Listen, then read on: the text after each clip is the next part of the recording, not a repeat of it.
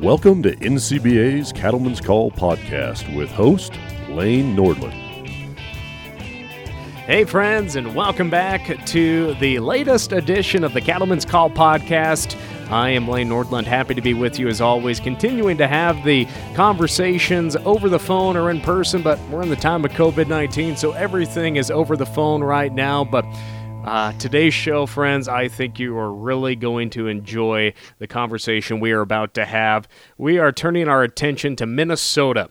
And on the phone with us right now is the owner of Blondie's Butcher Shop. Lindsay Fulton Loken is on the phone with us right now. And Lindsay, how are things going here today as we all social distance but continue to carry on with our businesses across the countryside? Yeah. Hi, Lane. Thanks so much for having me. Excited to be on Cattlemen's Call. What COVID? What virus? It's kind of how I feel. I was, I think, hoping like everybody else, I could quarantine and do my spring cleaning early and get a jump start on all things. And I feel like I'm back in the throe of September, October, harvesting just as many beef, if not more, and pigs, and yeah, kind of crisis mode going on at the moment. So, well, lots to cover. A lot to cover, and I think crisis mode is a good way to describe it for everyone involved in cattle and beef production right now. First, Lindsay, maybe how we'll set this up, because you have such an interesting story to tell. First, could we maybe just talk about Blondie's Butcher Shop first, and then I want to rewind a little bit because you and I have a Montana connection. But let's just talk about Blondie's Butcher Shop in Wanamingo, Minnesota. Let's just talk about this business opportunity that you were able to join and really just make your own here over the past few years.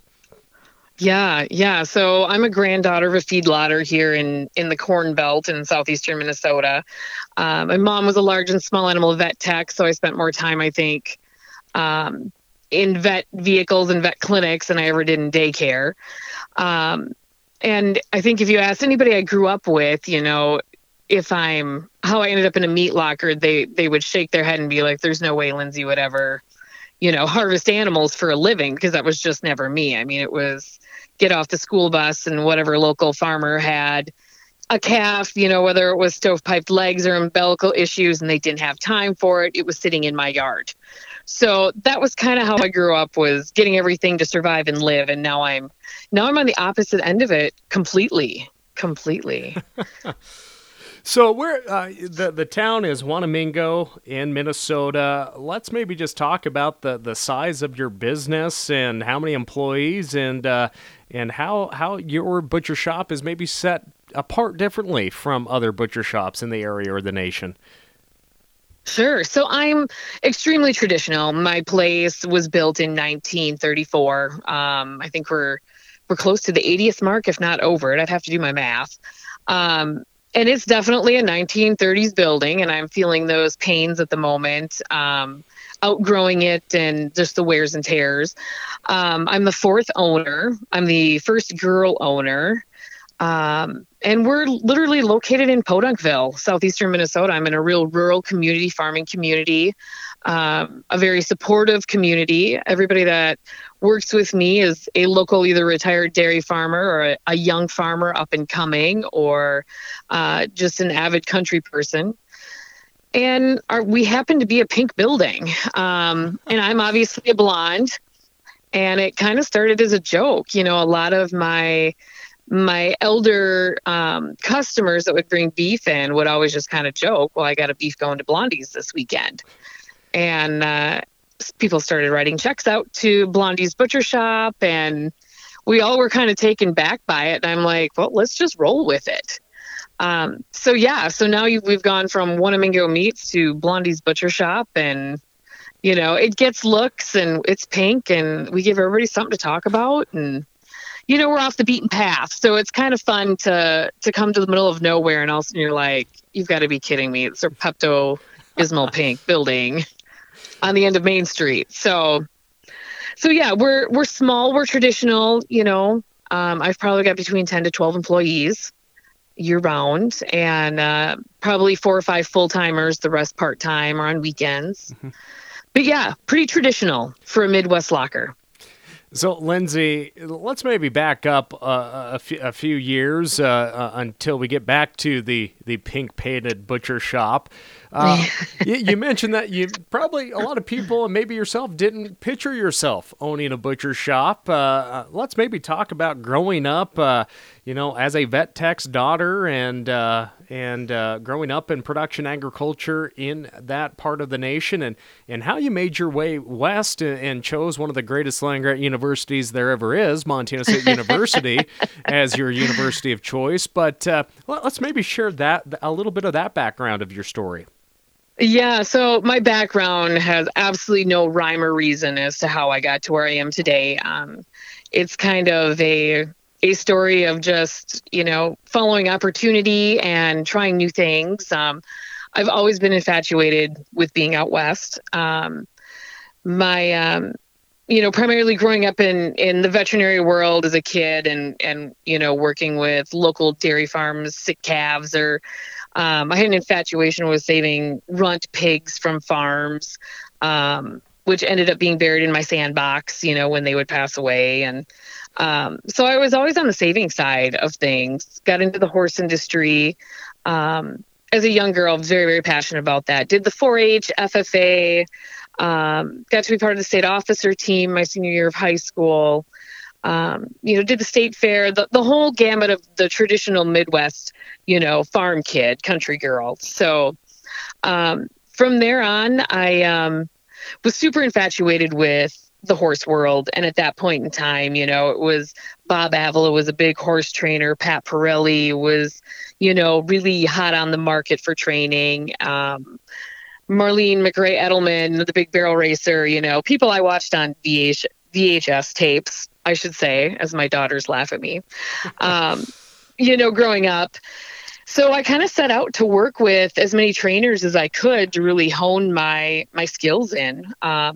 Ended up leaving for Pat Pirelli's ranch in Pagosa Springs, Colorado, the day after I graduated high school.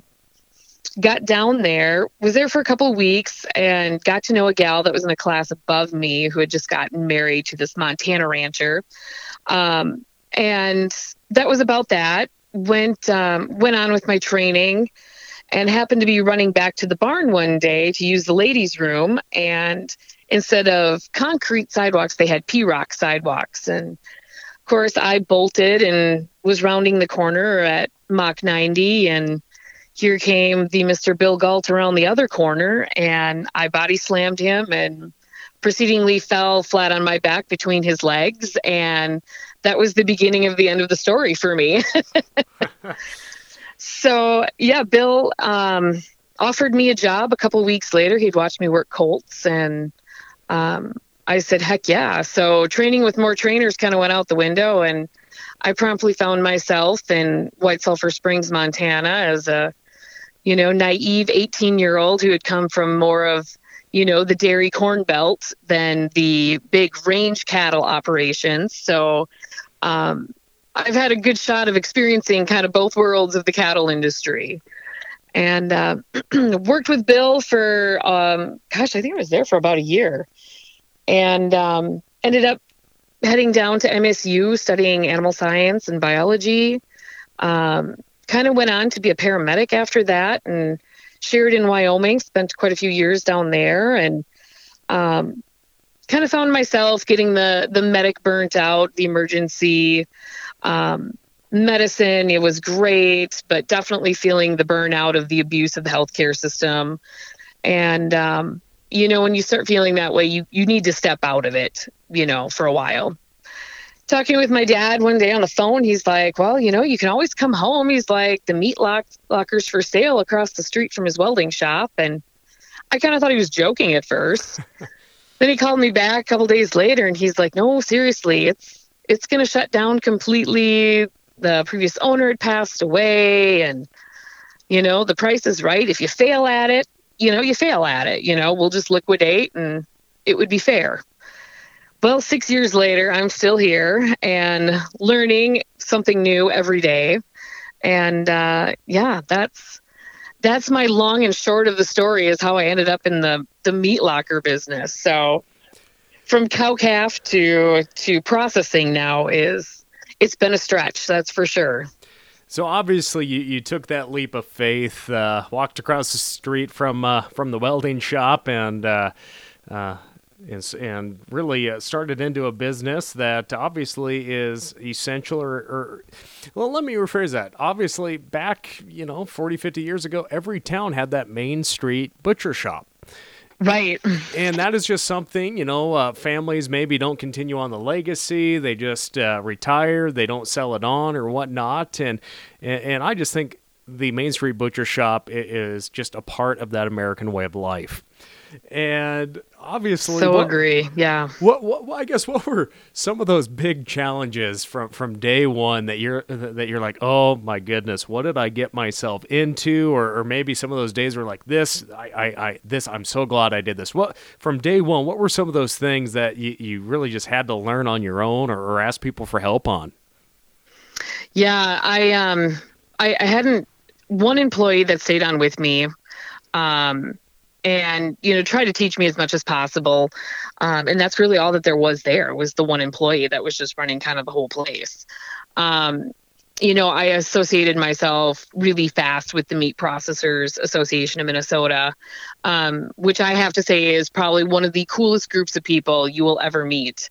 I don't think I've ever met, and I'm from small town USA, where beer drinking is popular. You go with the butcher crew, you're really going to see beer drinking and fun and smart Alex and, just really great human beings all around.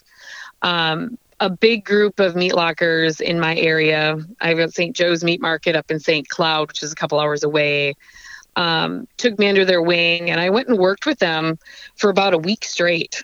And they just put me on the saw and taught me how to cut and cut and cut and cut. I had done, moose, elk, whitetail, muleys, deer butchering on the ranch, and we had harvested our own fats on the ranch just for the staff. So I was super rusty, with cutting beef. I had done it. I had never cut a pig before, so that was new to me as well. So I really didn't know anything about butchering when we bought the place. It was jump in the deep end and either you're going to sink or swim. So, which isn't an abnormal thing for me either. But, so between them, I've got, my area in southeastern Minnesota is really dense in meat lockers, which is a great thing. And people always ask us, how are you not competing against each other?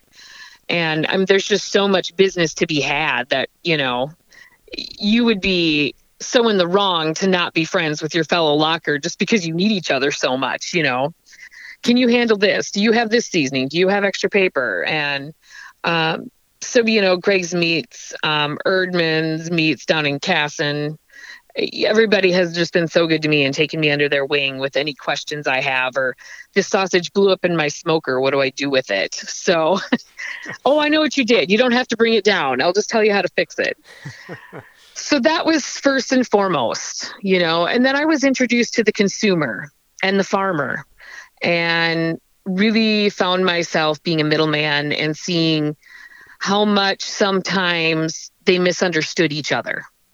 They were from two very different worlds. And I found myself a lot of the times being the middleman in a lot of those situations.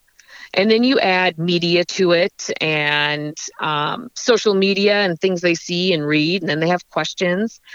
And I found myself getting questions that I couldn't even answer. So I associated really fast with, the Minnesota State Cattlemen's Group for any educational help I could possibly get to better represent this industry, that I grew up with, that I loved, that was kind of my roots.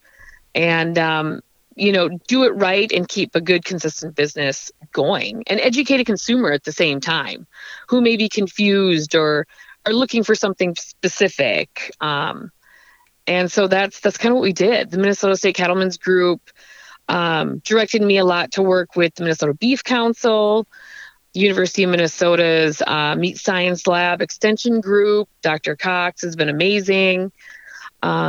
anytime they were cutting something up, I would, try to get up there and help or learn. And I hope they repeat things so I can learn something the second time that I might have already heard the first time. But so it really was just a nosedive. There wasn't any planned agenda or had I any clue what I got into. Ignorance was definitely bliss in that situation. Well, I mean, obviously you had a passion for the entire industry, and that passion for the meat aspect of it truly blossomed. And in that passion, obviously, I've never met you in person, and I can just feel your energy for your business and for all participants, whether it's the producer or the consumer. So when we thank you. Yeah, and when we look at the day-to-day, what's it take to continue to keep Blondie's Butcher Shop running? What are some, of the traditional methods, whether it be outreach or just processing in general, or just new strategies that you've learned from just being associated with other butchers or the Cattlemen's Group? What are some of those day in and day out planning and strategies that keep the doors open and keep people coming back to buy beef? Well, I think first and foremost is just a really great clientele base. That was one thing I learned really fast was, there's always going to be people that are going to try to use you or abuse you or try to pull something over you because, one, you're a new butcher. Some people, whether they're male or female, because I am a girl, they try to be a little more aggressive or maybe try to bully you into some things. I've experienced a lot of different personalities in this situation. And, 6 years has been very good to me in kind of weeding out down to where I have this really great clientele base. And whether that's my farmers, or my walking through the door consumers, they've been continuing and coming back and really supporting us. Second would be my really great team that I work with. I've got a girl, we're primarily a female butcher shop, which is kind of funny. And it was never planned to be that way. I've just had a lot of girls in the area, that either were avid hunters and come in, and I've got one lady who wraps for me. Her family is avid hunters. I've got a young girl that's been with me since high school. Went to UW River Falls she did animal nutrition with an emphasis in meat science. And she primarily does most of my harvesting and cutting now. And of course, she's 21, so I'll let her save on my back a little bit. But, I've just got a really great team that keeps the things going because the work is, even compared to ranching or milking cattle for a living, it's hard work. It is extremely physical, hard work. And the funny thing about the locker from 1934, you can see the changes in the beef carcass over the span of years, from what they used to be of 400 or 500 pound carcasses up to, gosh, I had a steer come in this winter that was well over butcher weight. And I think he hung at 2,100 pounds. Oof. Yeah, he was a big boy. We had to eighth him to get him in the cooler. But yeah, so, lots of repairs and upkeep in the locker. And we're just continually educating ourselves, trying to find easier ways to do things, faster ways. I'm 5'3", so there's a lot of pulley systems in the locker, a lot of winches, a lot of assistant type things to move stuff. Because honestly, cattle, they're bigger these days. They're more finished. They're well-rounded. They're not a smaller 500-pound carcass compared to what they were, even say in the 70s. So as far as keeping my place going, those are kind of my main components, to be successful. And so far, it's been working for me. So far. So when we look at the acquisition of the meat, do you custom cut as well? Do you go out and work with producers and buy a certain number of head every few weeks? How do you go about purchasing your product? Yeah, so I'm what Minnesota considers custom exempt. So I primarily work for the farmer. Or rancher, depends on what side of the river you're on, you want to be called. I've learned that one too. And that cutoff's in South Dakota. It's that east-west river. Your farmer's on one side, rancher's on the other. So, primarily I work for them. So they would sell out quarters, halves, or whole beef. And it's been really, really great. The crew that I have, my customer base, they'll come in. I'm like, come in, check out your carcass. Let me show you, maybe get your nutritionist involved. This is you feeding whole corn, this is cracked corn. Here's the difference in your digestive tracts. How much waste you're having, what they're actually breaking down and digesting versus what they're not digesting. Holstein cattle can be a little harder to finish out than a beef animal for sure. And it takes a talented person to do it. Those animals, you're dealing with a bigger bone structure. You're dealing with an animal that is producing more dairy fat. So it's going to third space that fat a lot more than a beef carcass would, a beef animal would. So that means, a thicker fat cover on your loins, more belly fat. And I think a lot of my farmers really never grasp how much belly fat animals can really put on. I think my biggest one, I've weighed belly fat in at like 70 to 80 pounds. Oof. And that belly fat holds the animal's kidneys as well. So it's really interesting that they can come in, and I encourage them to provide a better product. If they can provide a top line product, the consumer is gaining, more meat per pound versus paying for more waste.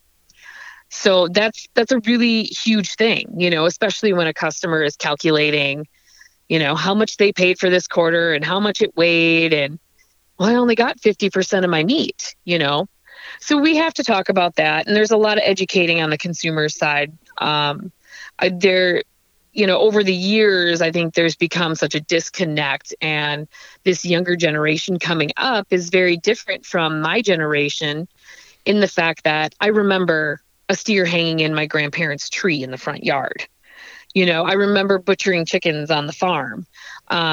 This younger group doesn't have that connection anymore. It's not a commonality you see very often. In my area, I wouldn't be shocked to see a steer hanging in a shed. But, in more of the metropolis type areas, they want the story now. They come into the small town butcher shop because they want the connection to their food.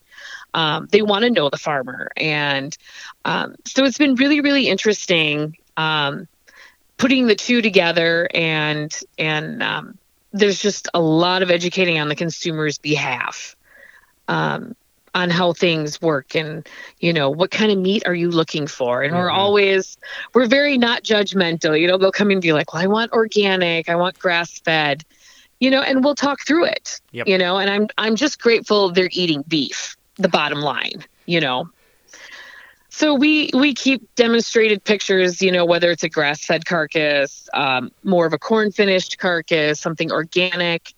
And I show people, these carcasses, what's the difference between them, what might be a texture or flavor difference, and let them make the choices.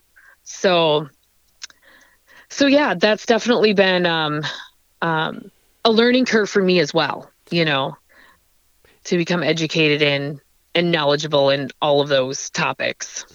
You mentioned you use resources from the Minnesota Cattlemen's Group and also from the Beef Council there on the state level and probably on the national level too.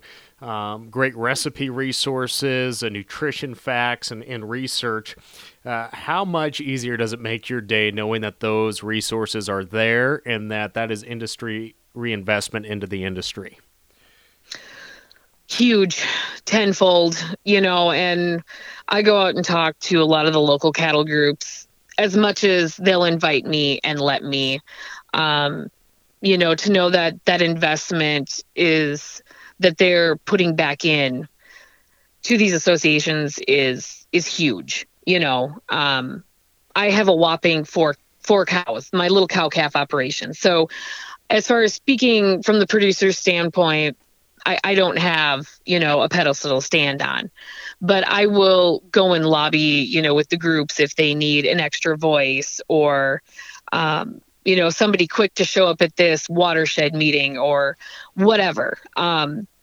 All the resources I have used tenfold, and I could not be more grateful for them. I couldn't be as successful in my business and in teaching the consumer, and not only communicating what the consumer wants, but communicating that to the producers as well, so they're getting the highest price point for what they're producing and for all their hard work.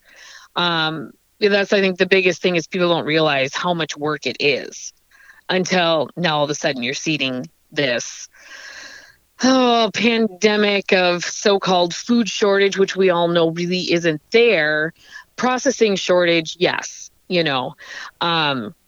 but the food source is definitely there. So as far as resources, we've got Chuck Knows Beef app, which is great. I have people download the app quick because everybody has their cell phone on them.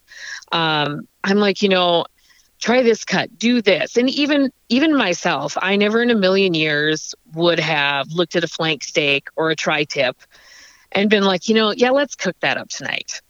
I look at those cuts, I'm like, oh, that's a hindquarter tri-tip, bottom round, top round, right in there.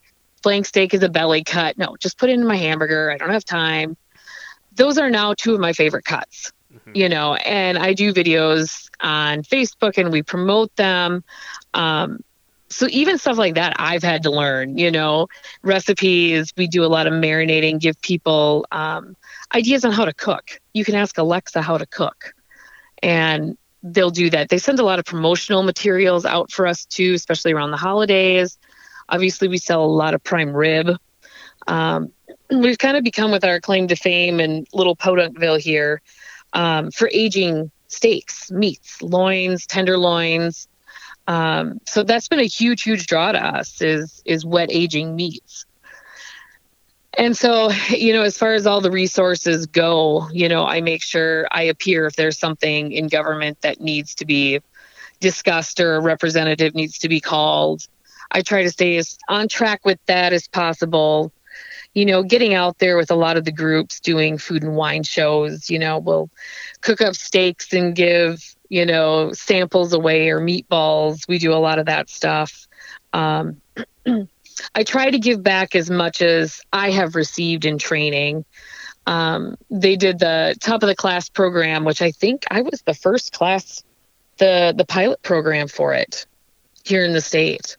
And it was amazing. We brought in everything from media attorneys, to kind of teach us how to talk. There's always going to be some form of activism that we all know that can shine a negative light. Really, how do you handle that and not become an emotional reactor to those types of situations? Language to not turn people off.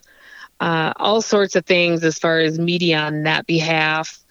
We've gotten to tour bigger processing plants, which has been hugely informative to me, to see how they do it on a much faster level.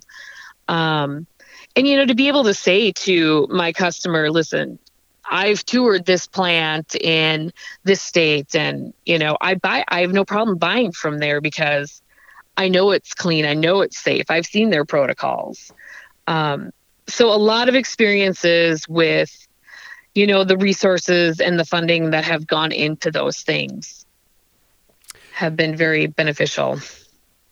So, Lindsay, when we look at maybe some issues that you might run to on the state and the federal level, I would assume that are you USDA certified? I am not. Okay. So maybe let's just talk about that. What are some barriers that keep you from being USDA certified? I at times when we originally kind of chatted about doing that. There's a lot of steps to it. So in the state of Minnesota, you have your basic, which is what I am, which is considered custom exempt, which we primarily are there for the farmer to sell his quarters, eighths, halves, wholes, to handle emergencies, on the farm within, certain criteria, we can help them out. The next step up would be considered an equal to, which would allow you to harvest animals and then sell them in your retail straight out.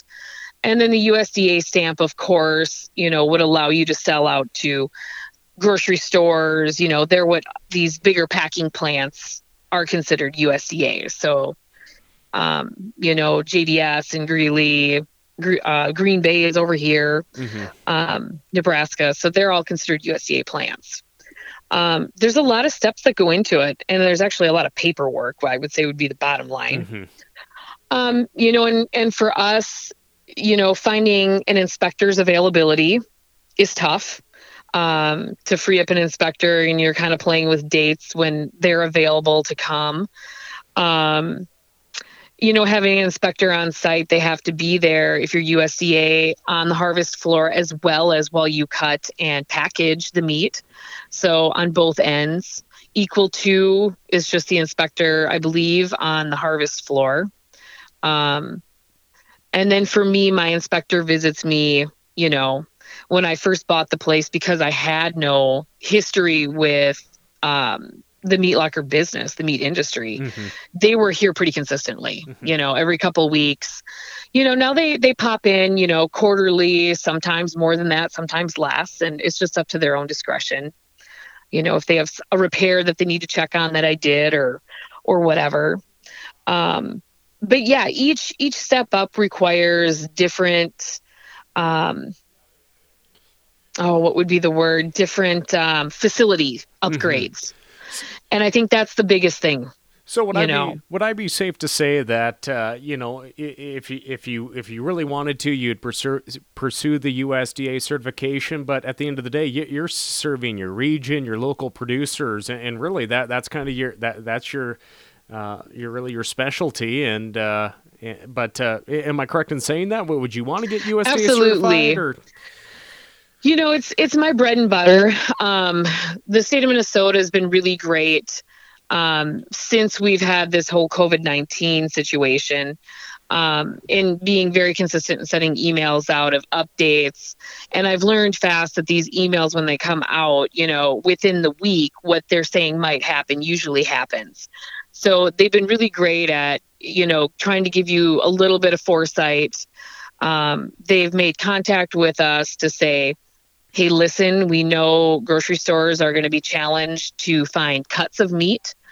If we need to get you a temporary upgrade to whether it's equal to, we'll help you with the paperwork. We'll get an inspector down there, and you just, let us know what days you need to harvest those animals so that we could keep filling our shelves, or potentially help out the local grocery stores to keep meat on the shelves by harvesting in our facilities. So that's been a really cool thing the state just recently did. But, as far as my primary business, for me to go up, to go to equal to would be nice if I could harvest some stuff to sell outright in retail. It would be more financially beneficial for me than buying in from a middleman packer or buyer for that matter. But right now, my bread and butter is really in my small farmers.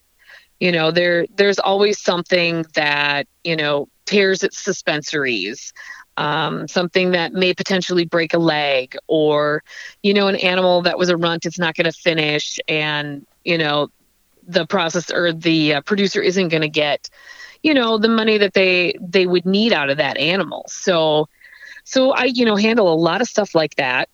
Which allows that animal, A, not to go to waste, B, that producer or farmer to get some product use out of it or make some money financially off of it by selling it. And then above that, a lot of my farmers here have a pretty consistent clientele of people wanting quarters, halves, whole beef. So, that's my year in a really fast nutshell. Yeah. So, I mean, you've mentioned the COVID situation a few times, and it's impacted butcher shops across the nation. No doubt, we're seeing backups on processing for the mom and pop shops like yourself to the small, medium, and large.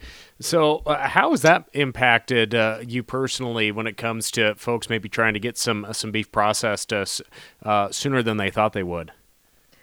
Yeah, I think everybody's been extremely overwhelmed. I think any farmer rancher you talk to would be like, my phone's ringing nonstop. It's been really tough, with this whole packing plant shutdown.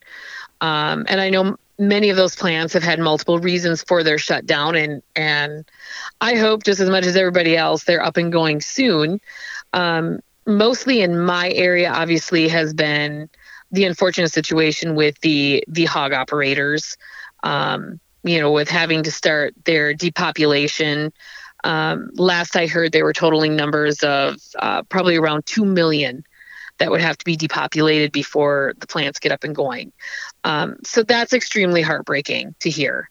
And, as far as my cattle producers, everybody, and even ones I've never heard of, are calling, can you get one in? Can you just do this? Can you, and we're all running at max capacity. My situation was a little different than some of my cohort butchers. I do a ton of catering, a ton of barbecuing. So this time of year, I usually don't harvest as many animals as a lot of other lockers do.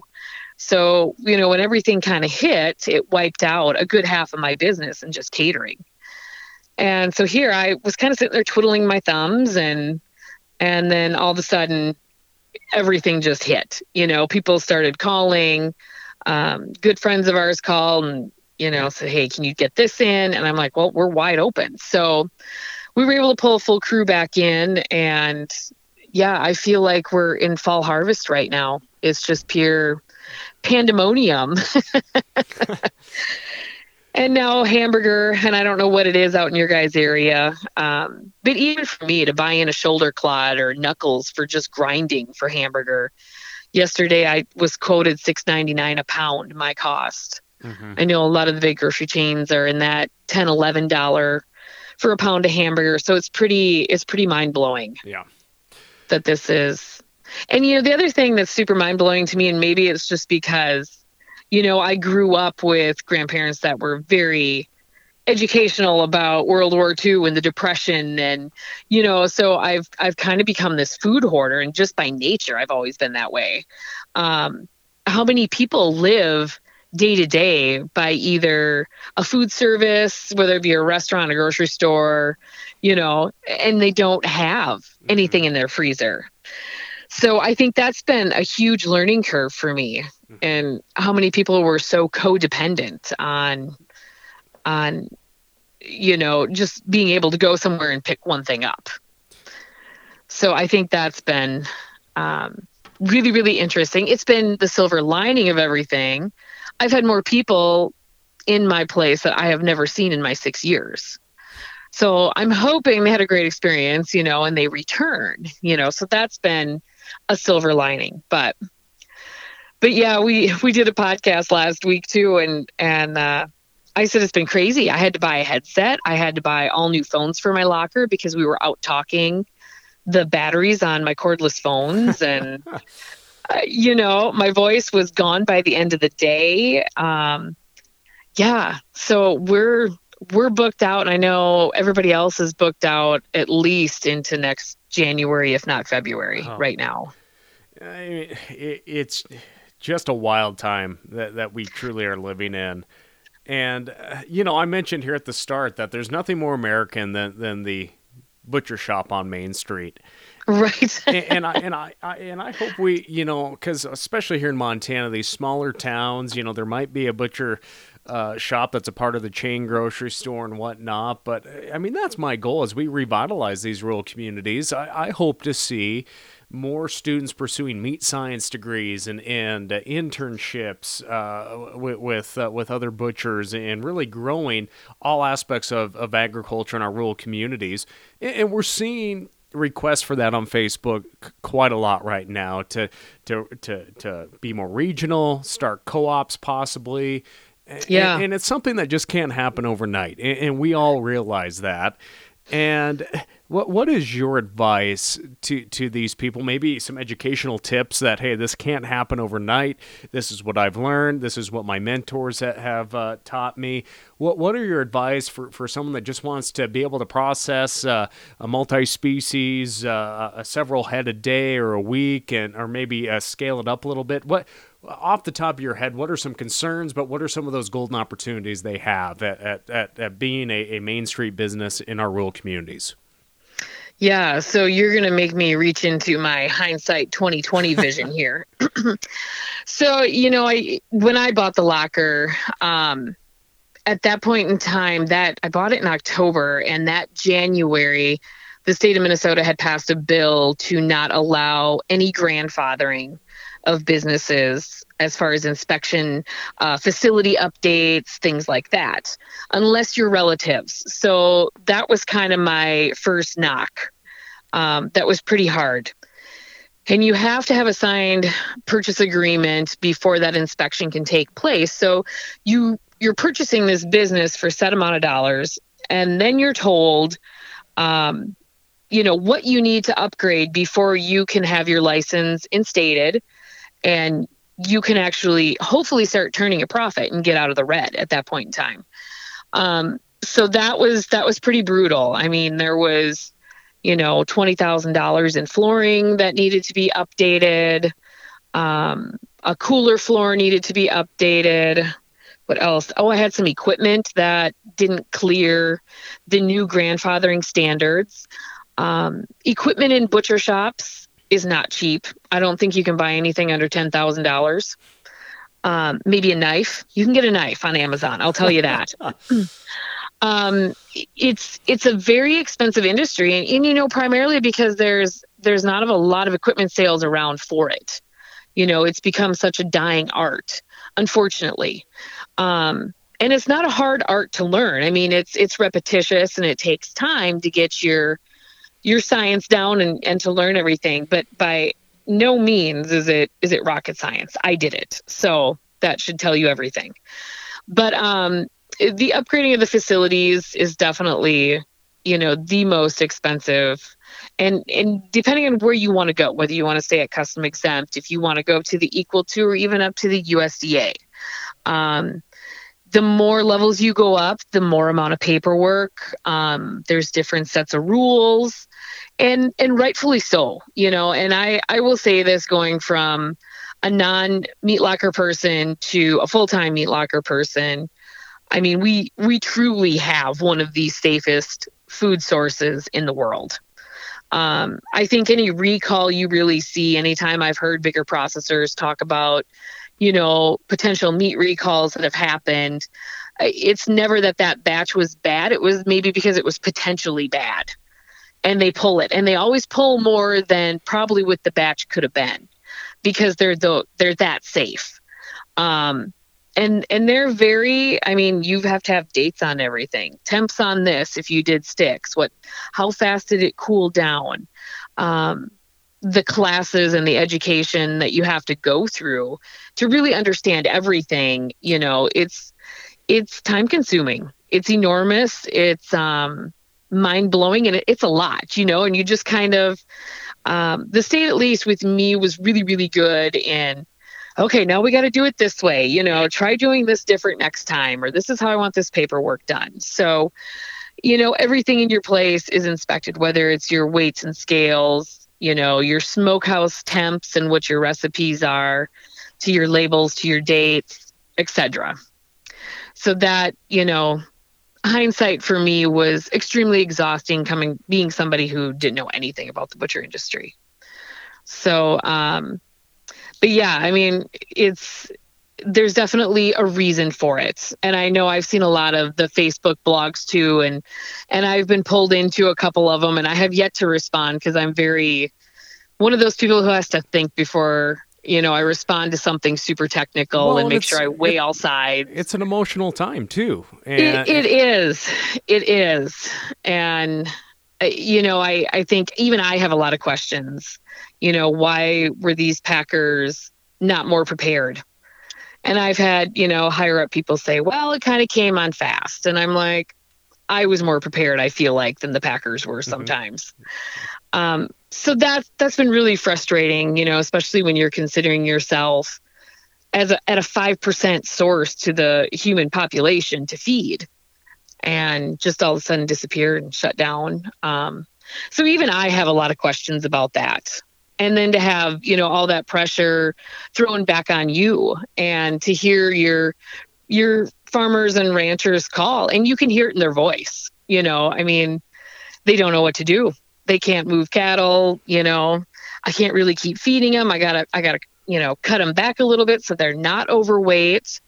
And even for the consumer to understand that, when you get into a lot of these big processing plants, they're robotic. So animals have to be a specific size in order to fit through the processing plant. So that's always, there's so many pieces and parts to it all. And I wish we could have, pop-up meat lockers and things right now to help out more. But there's a reason we don't, and it's food safety.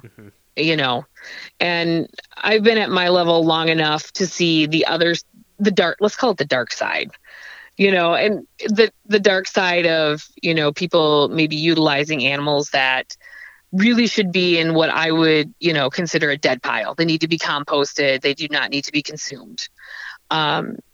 Because, sometimes people are desperate to make that buck, to make something off that animal instead of it being wasted, and you got to draw the line there, because that's your license on that behalf. That's the person that's going to consume that animal, could potentially be extremely ill, and worst case scenario, be poisoned to the point to where they could lose their life over it. So, there's a lot of working parts to that functioning cog. It's not a real simple fix.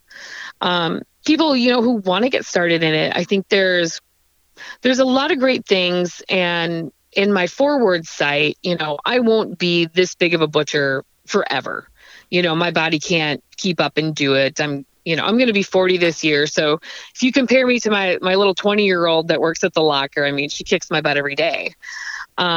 And I miss those days, when I could work like that.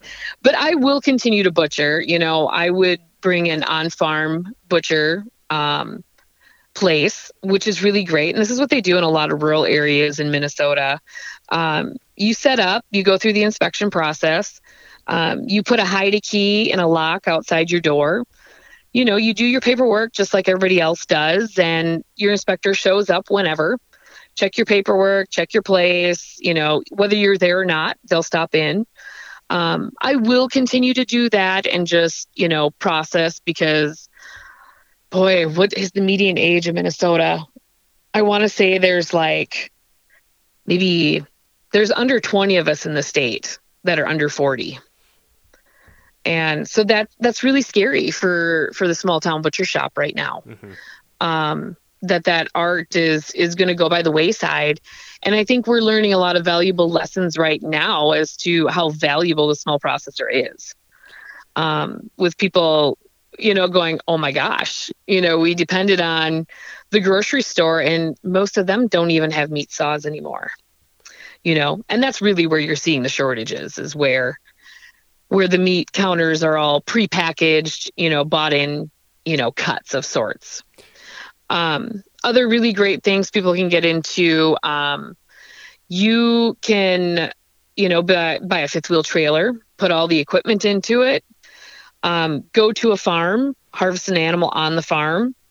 And as long as that animal never leaves the farm, you would process it the day you harvested it. The animal obviously couldn't hang unless you had a mobile cooler.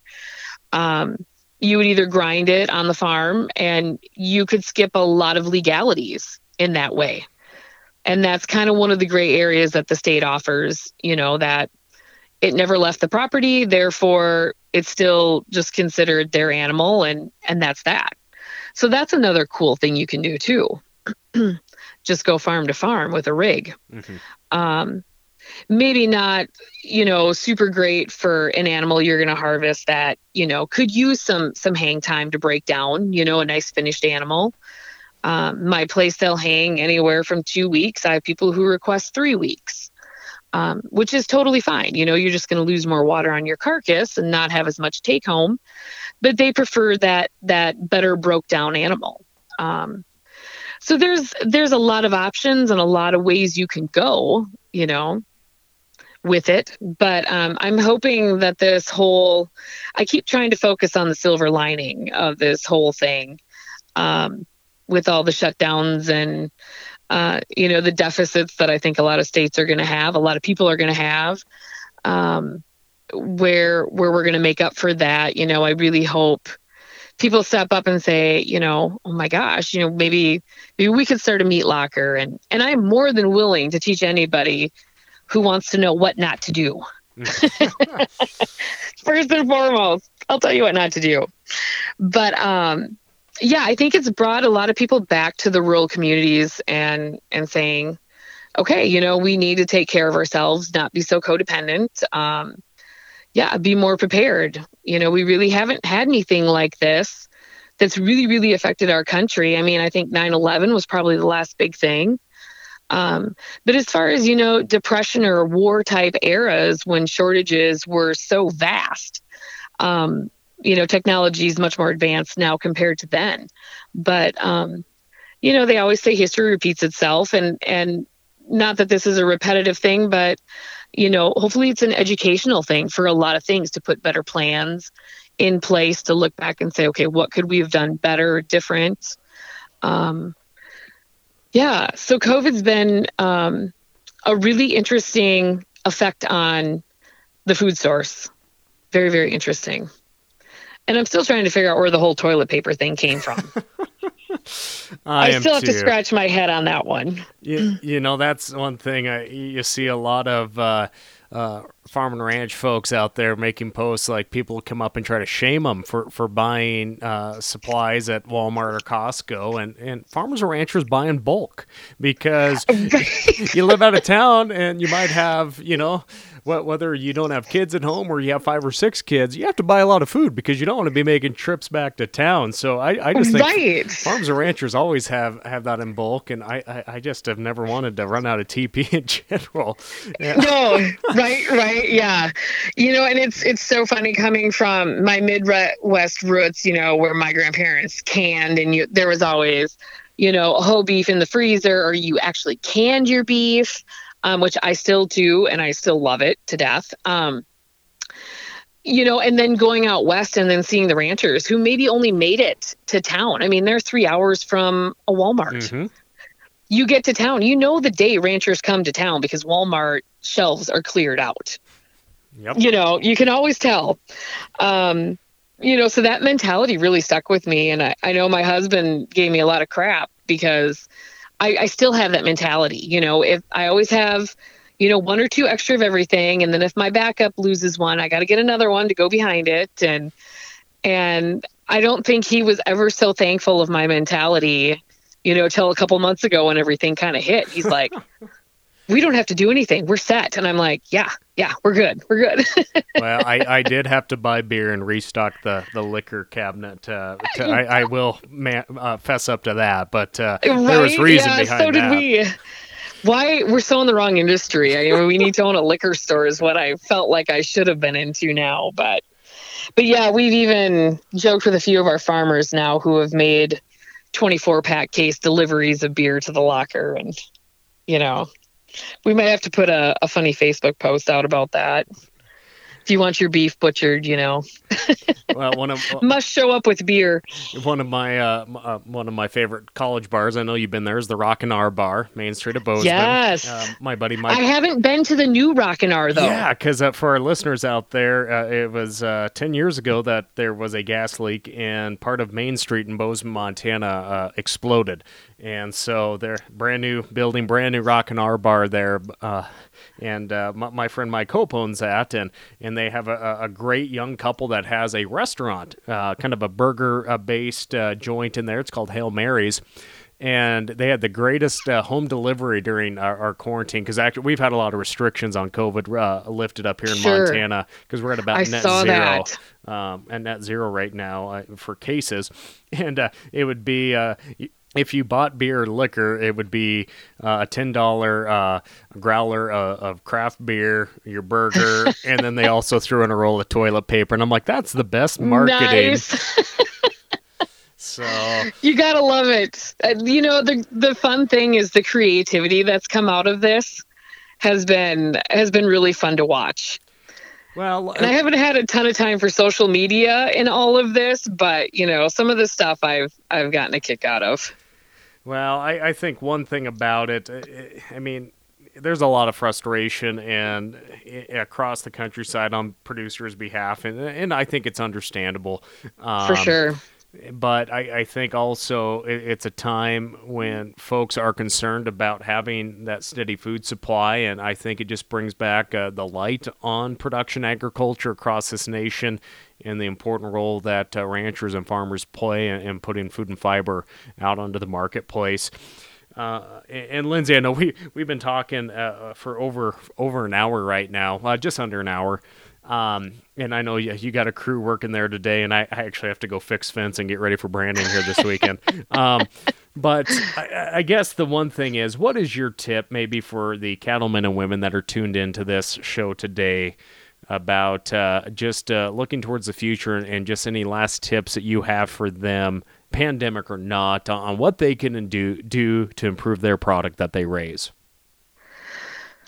Oh, I don't know if I'm totally one to give anybody tips. I mean, I think, just from my own personal experience, I've gotten to work with a lot of really great people in the beef industry, whether they've been producers, processors, cow-calf projects, feedlots. Really surround yourself with quality people, first and foremost. I think I've learned that to be very, very true. People will teach you, if you want to know and watch how they do things. Don't feel in competition. I think that was one thing I had to really learn, especially younger. You always kind of feel like you're in competition, and there's room for everybody in all these industries. And, hang in there. There's going to be extremely tough times. Be involved, be active.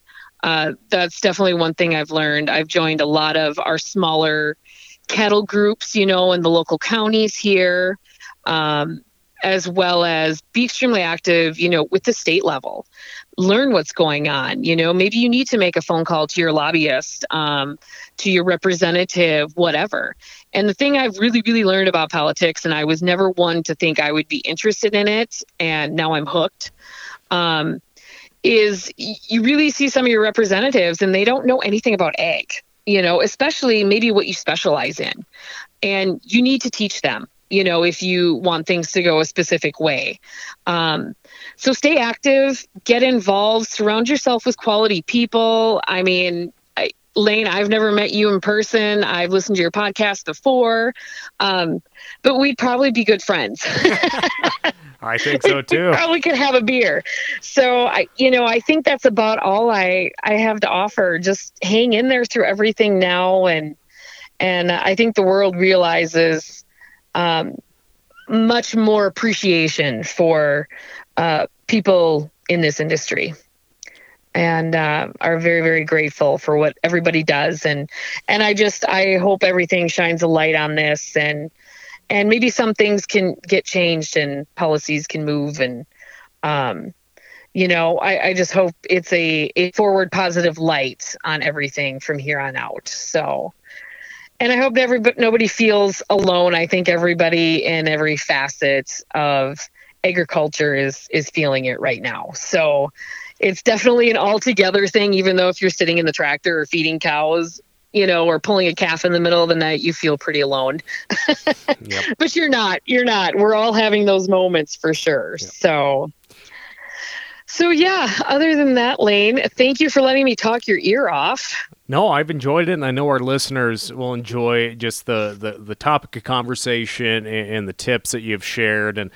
And I just, I want to reiterate, quality people leads to quality cattle, and that leads to quality beef, and we're Absolutely. we're all in this together. And I know we don't all agree on everything, but blue's my favorite color, but red might be your favorite color. Right. I just think I as a young producer myself, I'm excited about the future. We're in agriculture. We always have issues, and it's hard to always have a headwind, but we have to put our head down and just continue to fight to be able to raise protein here in the U.S. Right. Absolutely. But I could run for office with that speech, Lindsay. You sure could. It was a great quote, by the way. But, one thing about it, friends, social media, where can folks learn more about yourself in Blondie's Butcher Shop? Yes, our website just got revamped before all this stuff kind of took over. So we'll be up and going shortly. But, always feel free to reach out if you have questions on anything, whatever state or part of the country you're from. I love to hear from everybody, and I can always give my 2 cents for whatever it's worth, from my trials and errors, which I've had quite a few. But blondiesbutchershop.com and blondiesbutchershop@gmail.com is my email. Otherwise, on Facebook, Blondie's Butcher Shop, check us out. Give us a like, or Blondie Butcher on Instagram. Do you want me to keep going? All these social media formats now? As many as you have, you can list them. Yeah. If I can keep up with them all myself. But yeah, no, this was great. I look forward to hearing from anybody who has questions or wants to chat about maybe something I do a little differently, or maybe I can learn something, vice versa. So yeah, this is really great. I'm so glad you've been doing these podcasts. What an incredible resource for everybody in the industry right now. So, and always for that matter. Well, I just enjoy being able to just share people's stories and help pay my cow note at the bank as well. Right, exactly. Isn't that the truth? But again, Lindsay Fulton Loken with Blondie's Butcher Shop. Again, check her out online for more resources and to learn more about her story. Lindsay, I'll let you get back to your day. Thank you so much for joining us. Thank you, Lane, and good luck branding. Have a calf fry for me before the dog gets them. Oh, we will. All right. Again, friends, thank you so much for answering the call. That, of course, being the Cattleman's Call. I'm Lane Nordlund. For more information, visit us online at ncba.org and share your thoughts or suggestions for future shows there on the Cattleman's Call tab. Have a great day. I'll catch you next time. Thanks for tuning in to NCBA's Cattleman's Call podcast with Lane Nordlund. For more information, visit ncba.org and make sure to subscribe to the podcast today.